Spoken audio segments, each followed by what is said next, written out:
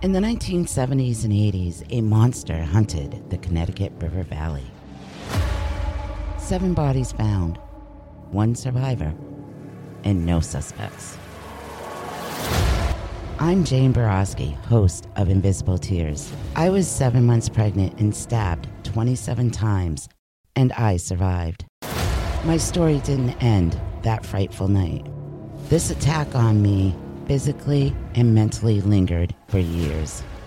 I'm Amanda Bedard, and I'm Jane's life coach and co-host of Invisible Tears.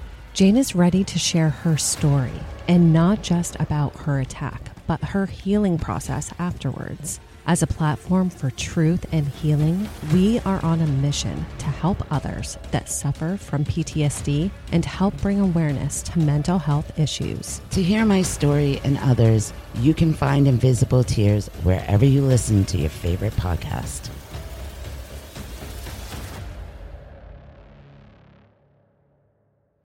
There were 2 more murders 15 miles away. When police arrived, they found the telephone and electricity lines described by one investigator as reminiscent of a weird religion. Morning. Couple murdered.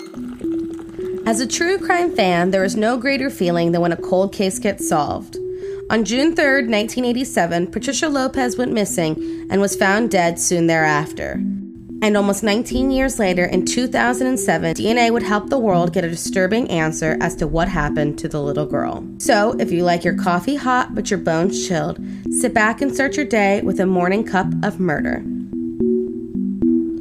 Patricia Lopez was 9 years old when she went missing. The girl, who was described as shy by others, would meet her mother a block away from her elementary school when she was dismissed in the afternoon. However, on June 3rd, her mother, who was running a little late, arrived at the corner where they met to find the girl was missing. Her entire family and neighborhood spent 2 days trying to find the girl. Their hopes were dashed when 10 neighborhood boys found her body in a drain pipe 2 miles from her elementary school. The police immediately found that the body of the girl had exhibited significant trauma. It appeared that, at one point in the attack, Patricia's head had been placed on top of a large rock and her skull crushed by a blow from another rock overhead. They initially believed that the killing was gang-related, as Patricia's 19-year-old brother, Hector, had been injured in a gang-related shooting that February. Unfortunately, the only evidence they had was DNA found under the girl's fingernails. But in 1987, there was no access to DNA for such a small sample, and the case went cold. However, they preserved the fingernail scrapings for future analysis. In April of 2006, Santa Ana police reevaluated the DNA collected that day in the tunnel and found that the girl fought back her attacker, scratching him and collecting his DNA under her fingernails. It was found that the sample contained a mixture of her DNA and that of a man who was full related sibling.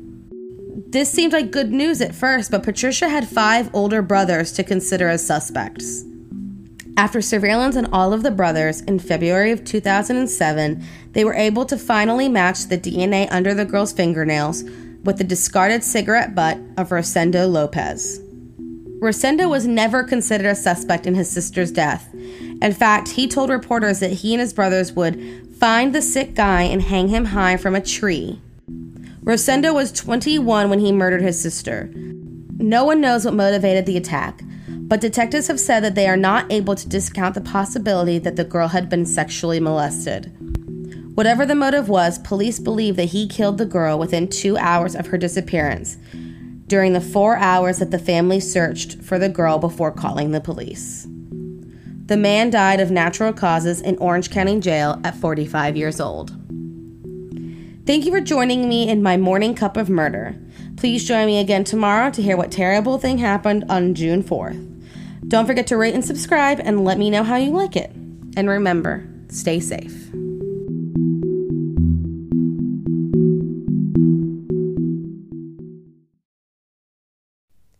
This has been My Morning Cup of Murder. My Morning Cup of Murder is a daily podcast that talks about something that has happened in the true crime world on this day in history. Thank you for listening.